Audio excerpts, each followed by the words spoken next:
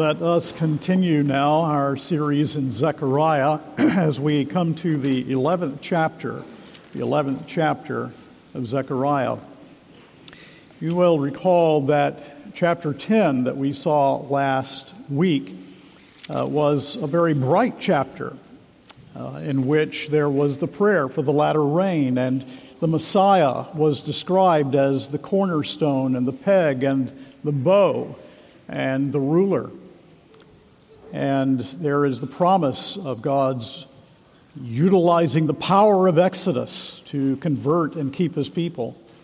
We come to chapter 11, and it's a dark chapter of judgment. A dark chapter of judgment, however, that will be followed by very bright chapters that speak of the atoning work of Jesus Christ and of his return. But this chapter is a chapter in large measure about the judgment of God upon Israel.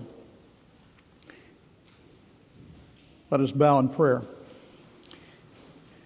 Father, as we now come, we pray for the latter rain, which in ancient Israel had the symbolic and spiritual significance of the outpouring of the Holy Spirit in converting power. We pray for that latter rain that would not only convert, but that latter rain which nurtures and helps us to grow and mature. And how thankful we are for the Word of God, and even those passages, Heavenly Father, that sometimes even believers rarely read, such as this one, or when they read, perhaps barely understand. We pray that we would cherish all of the Word of God. And we ask, Heavenly Father, that in our church there would be a love for the Word from the youngest to the oldest, and that in our culture there would be a return to the Word of God and to the Savior, for there have been days in which massively there were believers in our country. We pray for that again. We ask for mercy, O God, in the midst of wrath. Remember mercy. We humbly ask these things in Jesus' name. Amen. Please take your copy of God's Word and stand. The 11th chapter of the prophecy of Zechariah, the 6th century BC prophet. The word of the Lord. Open your doors, O Lebanon, that the fire may devour your cedars.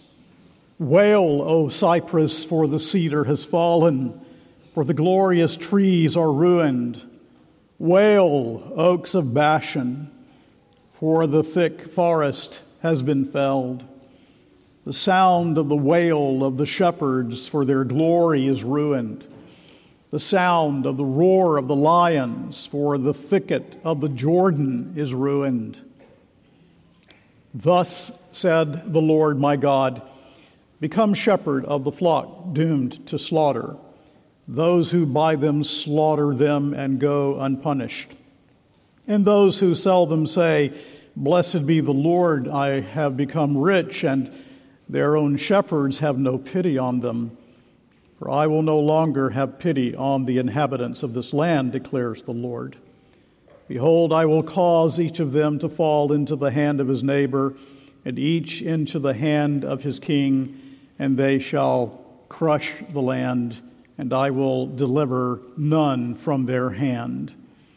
So I became the shepherd of the flock doomed to be slaughtered by the sheep traders, and I took 2 staffs, one I named Favor, the other I named Union, and I tended the sheep. In 1 month I destroyed the 3 shepherds, but I became impatient with them, and they also detested me. So I said, I will not be your shepherd. What is to die, let it die. What is to be destroyed, let it be destroyed. And let those who are left devour the flesh of one another.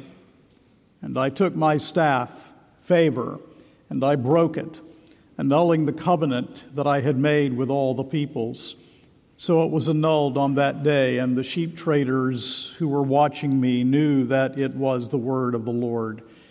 Then I said to them, "If it seems good to you, give me my wages, but if not, keep them." And they weighed out as many as my wages, 30 pieces of silver. Then the Lord said to me, "Throw it to the potter, the lordly price at which I was priced by them." So I took the 30 pieces of silver and threw them into the house of the Lord to the potter. Then I broke my second staff union, annulling the brotherhood between Judah and Israel. Then the Lord said to me, "Take once more the equipment of a foolish shepherd, for behold, I am raising up in the land a shepherd who does not care for those being destroyed, or seek the young, or heal the maimed, or nourish the healthy, but devours the flesh of the fat ones, tearing off even their hoofs. Woe to my worthless shepherd who deserts the flock. May the sword strike his arm and his right eye. Let his arm be wholly withered, his right eye utterly blinded." The word of the Lord. Please be seated.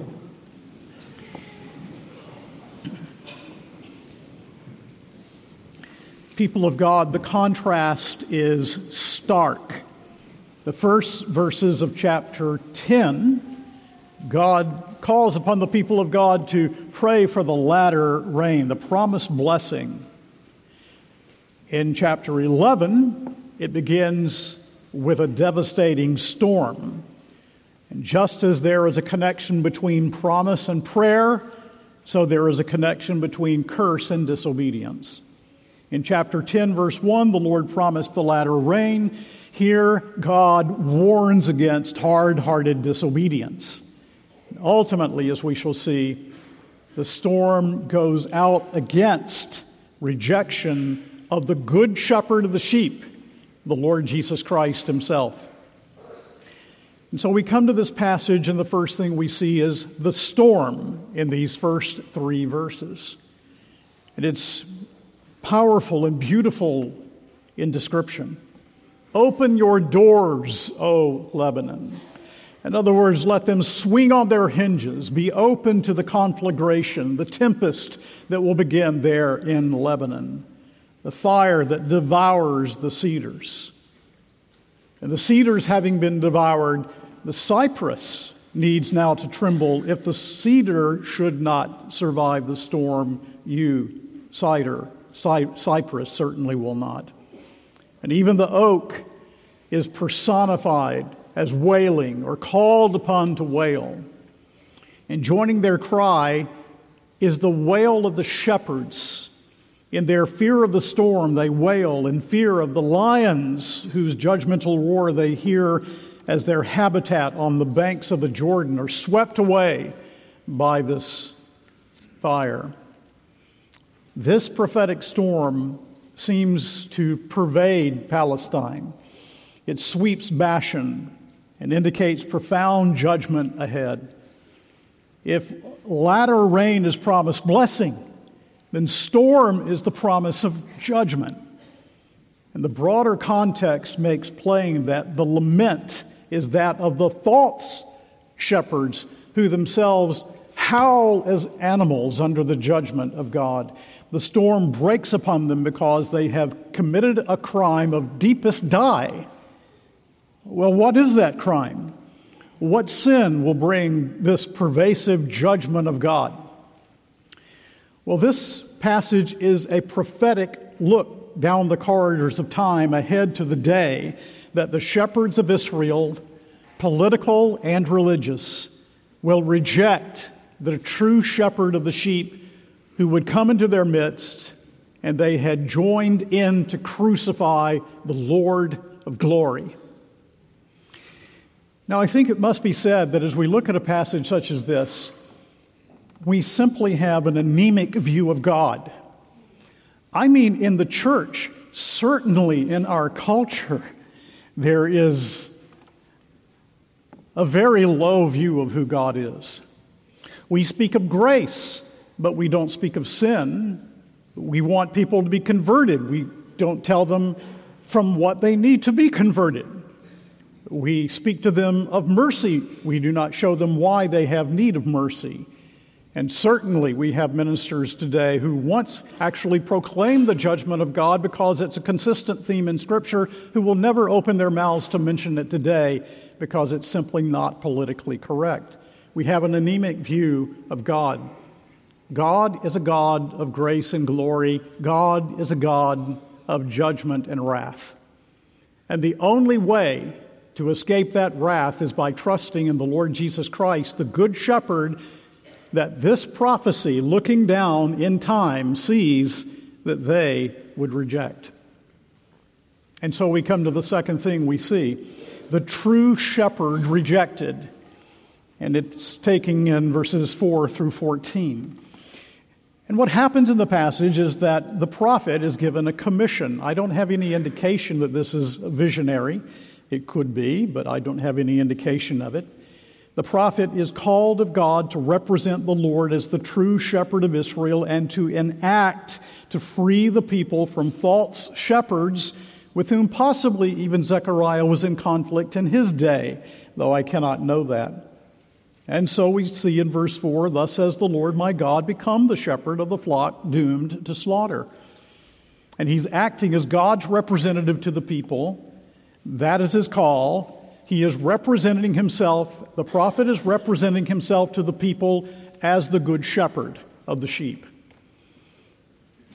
And to what time he points prophetically seems to me to be abundantly clear, given the context as a whole.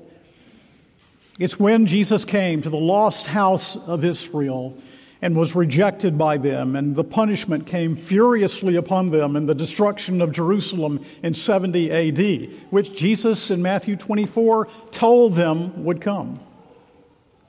And in verse 4, he is told to feed and take care of the flock that is doomed to slaughter. Why doomed to slaughter? Well, already in the prophet's own day, back in chapter 10, verse 2, we see that they were following false prophets and false prophecies, and that because of this, they were without a shepherd, and they were wandering as lost sheep. Already in the prophet's day. But this prophet looks ahead, telescopes out, and they are doomed to slaughter because of their rejection of the Messiah, the true shepherd of Israel. As he looks ahead, remember that under the Roman invasion, 1.5 million Jews will be slaughtered. And these are the ones who cried out, "Give us Barabbas." These are the ones who cried out, "His blood be upon us and our children." Now, in light of this baptism this morning, can you imagine fathers and mothers screaming out for the crucifixion of the Lord of glory and calling out, "His blood be upon us and our children"? And that is exactly what happened. The generations hence, until the Lord gather and call them back to himself. The judgment of God, I want us to see, is a fearful thing. It's an awe-filled reality.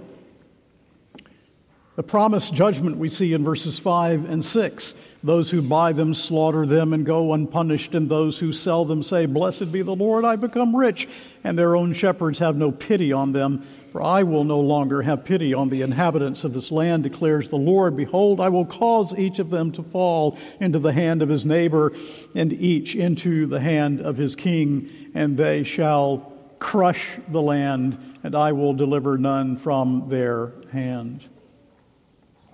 That's the promised punishment from the Lord.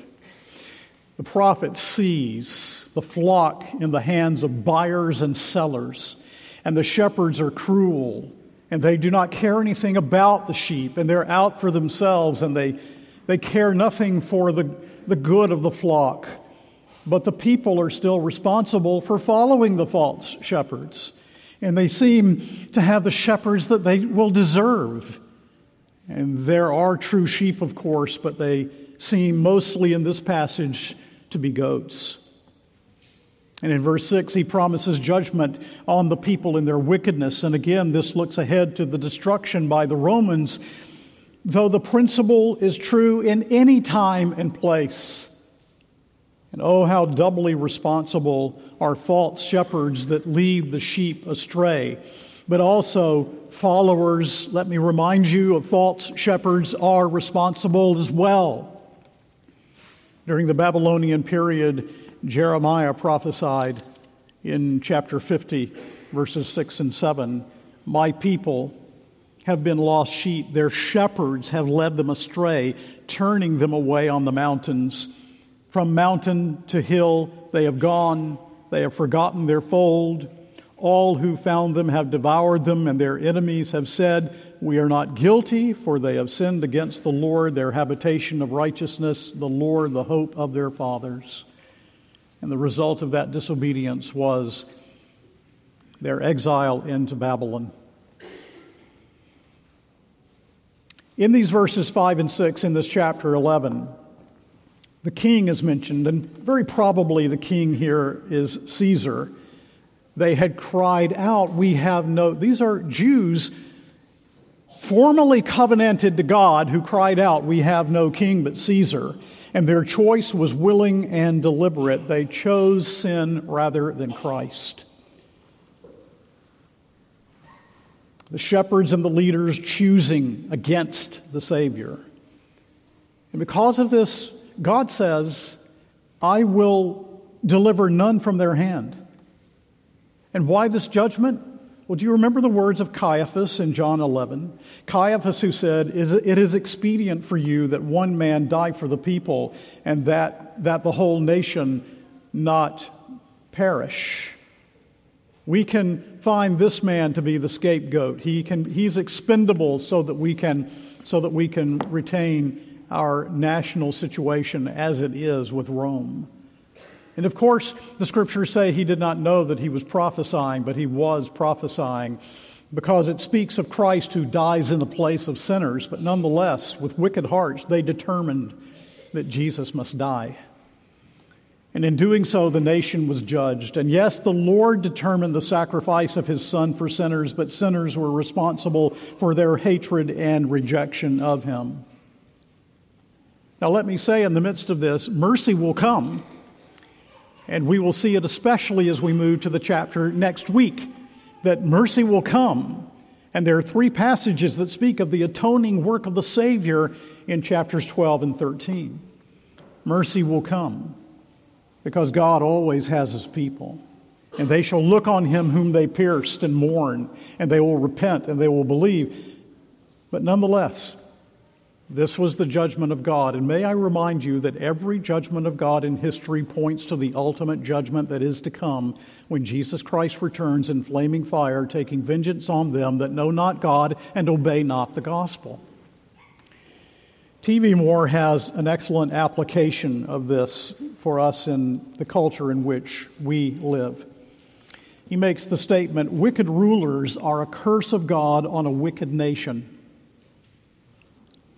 Now, as religion, and when the old writers said religion, they mean the Christian faith. Now, as religion tends to prevent such rulers, or at least prevent their choice, there's an obvious connection between politics and religion.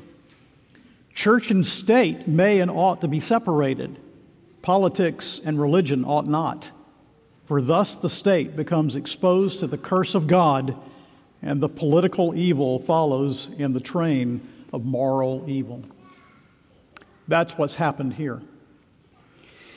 Now, as the shepherd of the sheep, this prophet enacting the part of the good shepherd, he now takes up prophetically 2 staves, and we read about it in verse 7 and 8.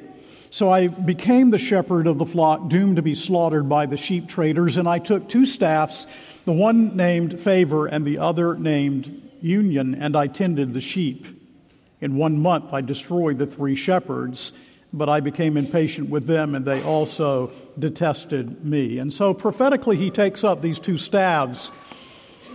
And he points to the one who took up the role of the shepherd in the Trinitarian council in eternity past. And Zechariah takes up these two staves, probably the rod for beating off the predators, and the staff, the shepherd's hook, for keeping the sheep in tow, tending the flock that he loves. One staff he called favor, probably referencing God's favor in protecting Israel from Gentile enemies, which is going to cease because of this judgment. And another, union, which speaks of the union of the Israelite people.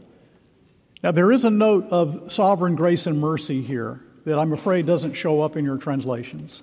It may in some of your translations, but it doesn't. And the ESV is an excellent translation, very excellent. But here I think it missed something very important. It's found in verses 7 and 11. And verse 7 would be better translated something like this. So I tended the flock destined for slaughter, particularly the poor of the flock. And that is completely missing in the translation that we have before us. Oni hatzon, it's very, very clear. It's right there in the Hebrew text. Now, the poor of the flock means the remnant.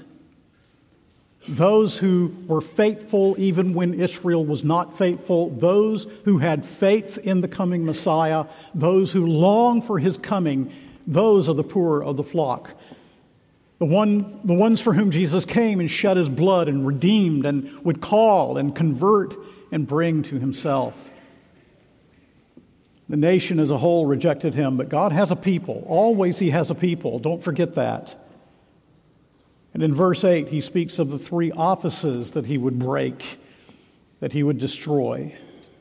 And there are many different views on this, but my own thought is that Jesus holds the offices himself of prophet, priest, and king, and therefore whatever contradicts the Good Shepherd's office of prophet, priest, and king, he destroyed.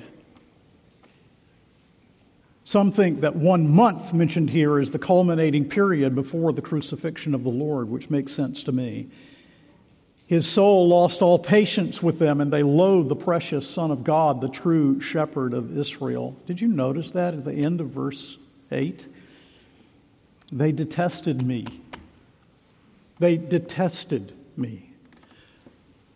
This is God in the flesh, the infinite, eternal, unchangeable God who became incarnate, who came down to reveal the Father.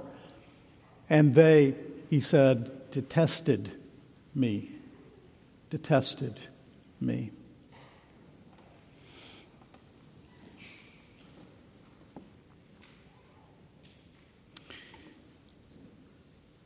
And so we have God's judgment and his abandonment. The final abandonment of the Jewish people is found in that threefold disaster that is mentioned in verse 9, in which we have death, destruction, and devouring one another. And God would remove his protection of them and the nations. He would let loose their fury. Verse 10. And the prophet broke the staff representing favor. But the humble of the poor of the flock, verse 11, it should be translated, gave heed and knew it was the word of the Lord. And remember that Christians remembered that the Lord Jesus admonished them that when Jerusalem would be surrounded, they should flee. And they did flee to Pella and other places and escape the Roman hordes in 70 A.D. God's judgment on unbelieving Israel, but the poor of the flock, that small but faithful remnant, believed the word of the Lord. And no matter how small we may be in this world, no matter how small we may be in the professing church to say we believe the word of God, young people, cling to it. Cling to this word, because it is what it says it is, the word of God. In verse 12, he records the Jews' final rejection of Christ. Then I said to them, if it seems good to you, give me my wages, but if not, keep them. So again, he's acting prophetically. And they weighed out as my wages 30 pieces of silver. Then the Lord said to me, throw it to the potter, the lordly price at which I was priced by them. So I took the 30 pieces of silver and threw them into the house of the Lord to the potter. And then I broke my second staff union, annulling the brotherhood between Judah and Israel. If it seems good to you, if it's good in your eyes, what contempt they had for Christ. Had he not been a faithful shepherd, had he not looked on them with compassion, had he not shown love and mercy, had he not raised the dead, healed the sick, demonstrated the power of the kingdom, was he not about to go to the cross? All of this we know from the Gospels as we now read Zechariah.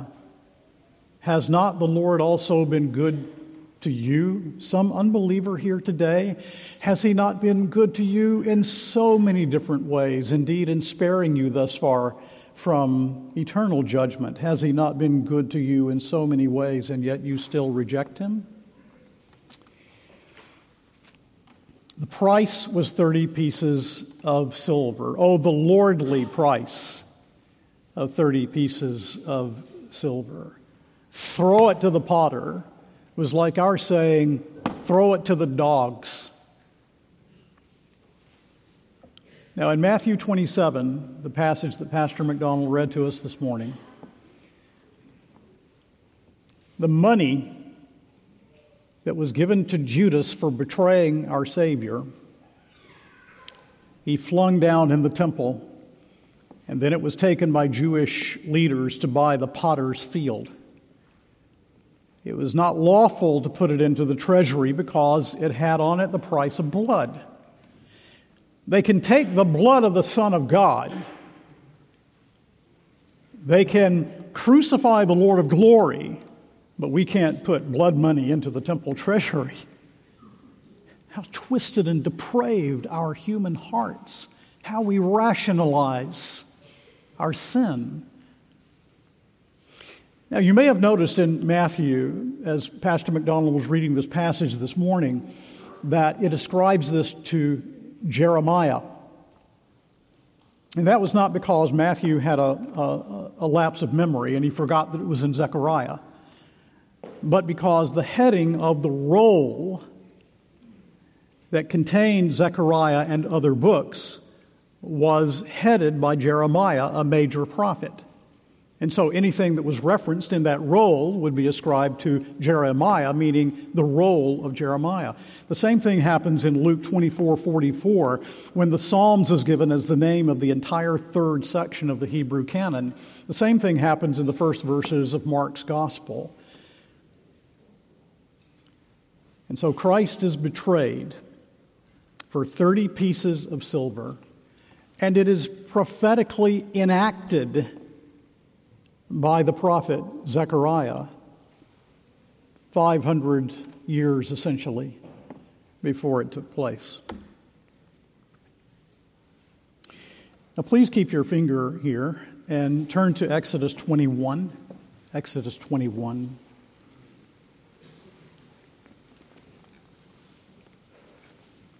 Verse 32.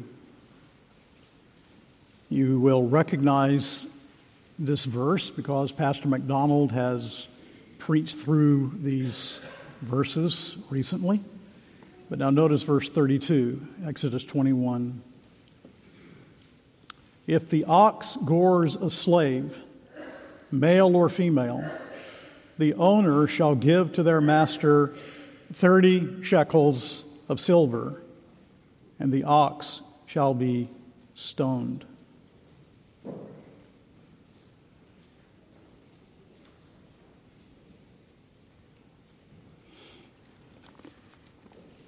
And that is how our Lord was valued. They knew what 30 pieces of silver meant. These people were steeped in the Old Testament, though they didn't understand it. That's how they valued our Lord, not even the price of a gored slave. And how we value the things that are not precious and how we do not value by nature as sinners. We do not value the things that are most precious. We don't want them. One of our Presbyterian fathers, T.V. Moore, said, men sometimes now reject Christ for far less reward than 30 pieces of silver. And of course, with far more guilt than Judas. What about you? What are you holding on to as your price for rejecting the Son of God? And then in verse 14, he broke this second staff union, annulling the brotherhood between Judah and Israel. He broke the second staff. There will no longer be this union. He is saying, you rejected Christ. Now the nation is done for. Done for. Both of my staffs I have broken. In verses 15 through 17, we see a third thing. Woe upon the false shepherds. Let's read the verses again. Verse 15. Then the Lord, this is Yahweh, the Lord said to me, take once more the equipment of a foolish shepherd. For behold, I am raising up in the land a shepherd who does not care for those being destroyed or seek the young or heal the maimed or nourish the healthy, but devours the flesh of the fat ones, tearing off even their hoofs. Woe to my worthless shepherd who deserts the flock. May the sword strike his arm and his right eye. Let his arm be wholly withered, his right eye utterly blinded. This is God speaking here. A shepherd will be in the land, a ruling power perhaps characterized by neglect and greed and cruelty. Is it Rome? Well, if so, not exhaustively. I think that what this is pointing to ultimately is what all false shepherds point to ultimately, which is a literal, personal Antichrist. Because every Antichrist in history points to that evil one that is to come. Woe upon the false shepherd, verse 17 tells us. Every false shepherd that neglects God's truth, that trounces upon the flock, whether magistrates or pastors, whatever it may be, fathers, called to shepherd your families, have God's awesome woe upon them, but especially that false shepherd that is to come, of whom we read in 2 Thessalonians chapter 2, and beginning with verse 8, of his coming and of his destruction. Let me begin with verse 1. 2 Thessalonians, now concerning the coming of our Lord Jesus Christ and our being gathered together to him, we ask you, brothers, not to be quickly shaken in mind or alarmed, either by a spirit or spoken word or a letter seeming to be from us, to the effect that the day of the Lord is come. Let no one deceive you in any way, for that day will not come unless the rebellion comes first and the man of lawlessness is revealed, the son of destruction, who opposes and exalts himself against every so-called God or object of worship, so that he takes his seat in the temple of God, proclaiming himself to be God. Do you not remember that when I was still with you that I told you these things? And you know what is restraining him now, so that he may be revealed in his time. For the mystery of lawlessness is already at work. Only he who now restrains it will do so until he is out of the way. And then the lawless one will be revealed, whom the Lord Jesus will kill with the breath of his mouth and bring to nothing by the appearance of his coming.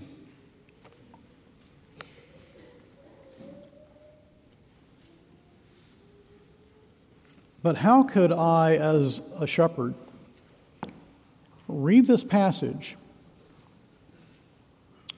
and as I did my best to understand it and to think of how to proclaim it,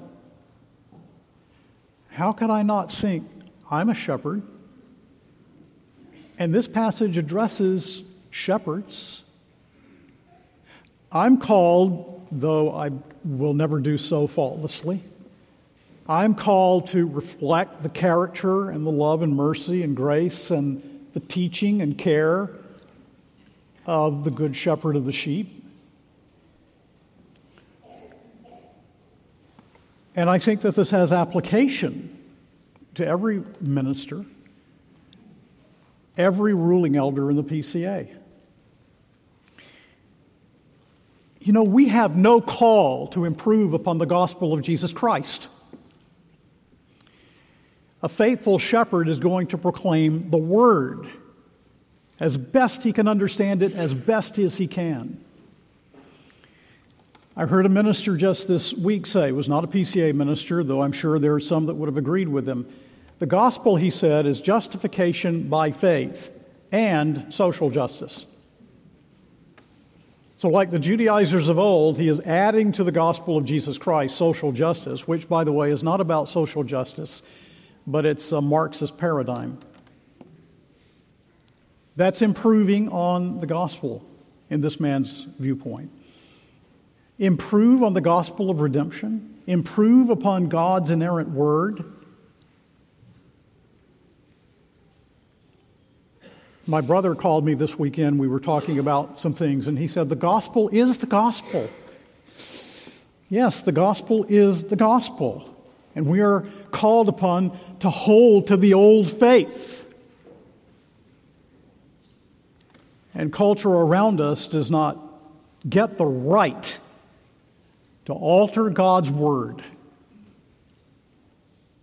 because the spirit of Antichrist is among us and wants to take its seat in the house of God, among the people of God.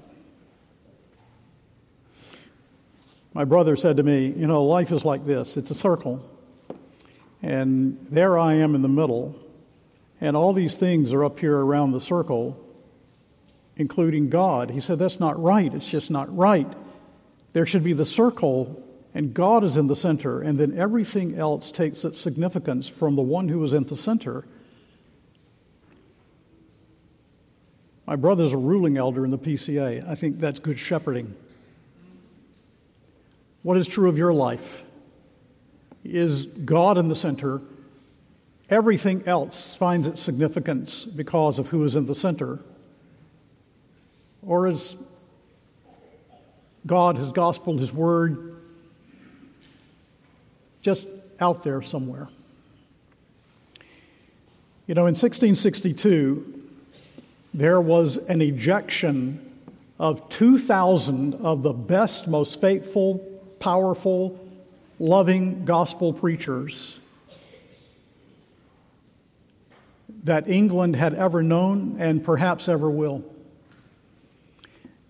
They were forced out of their pulpits because they refused to submit to an act of government that would have required the compromise of their consciences. And they went out, and for many years later continued to be severely persecuted by the government. The Church of England has never recovered. England, I think, has never recovered. But they were faithful shepherds. They were faithful when they were in the pulpit, and they were faithful to leave when they had to demonstrate to their congregations that they could not compromise conscience for the sake of the government, but they must uphold the Word of God. Well, in this passage, the false shepherd does not care for those being destroyed, or seek the young, or heal the maimed, or nourish the healthy, but devours the flesh of the fat ones, tearing off even their hoofs. Beware of false prophets. Beware of false shepherds in the church today. Now let me conclude this. Here, to me, is the remarkable thing. As we move to the next article, chapters 12 through 14, we find the Jews turning to Jesus. We find that they crucified the Lord of glory, and yet he remains the true and faithful Good Shepherd of Israel, of all of his true people whom he has come to save. A guest minister that was with us recently was struck when I prayed the pastoral prayer that I had prayed for the conversion of the Jews. But it's in our confessional documents that encourage us to pray for them, pointing ahead to Romans chapter 11, in which I do believe it is taught that there will be a large ingathering of the Jews in the latter day as they become a part of the church of Jesus Christ. So what about you? Do you see mercy in this passage? Do you see God's mercy that it's even been preached? The judgment of God has even been preached to you this morning? Is it a mercy because it's a warning? Do you see God's mercy here? Have you responded to the call of the Good Shepherd by the shepherds, the under-shepherds of the Good Shepherd of the sheep, who have proclaimed to you the good news of Jesus Christ? Have you responded to the call of the Good Shepherd in the gospel through his under-shepherds, the ministers of the word? Or do you still have an obdurate heart? Soften your heart. Oh, may God soften your heart by grace. Have you rejected the Good Shepherd? Receive him now. Have you time and time and time again rejected his mercy? Have you even become gospel hardened under the preaching of the Word of God? Well, let me give you good news. In a passage I was reading to my wife just this past week from Dabney, as he was dealing with Psalm 108, he made this statement: God has mercy on the sin against his mercy. And so if you have sinned against his mercy time and time and time again, God has mercy on the sin against his mercy. May he show that sovereign mercy now and awaken your soul. Turn to him while you may. Amen and amen.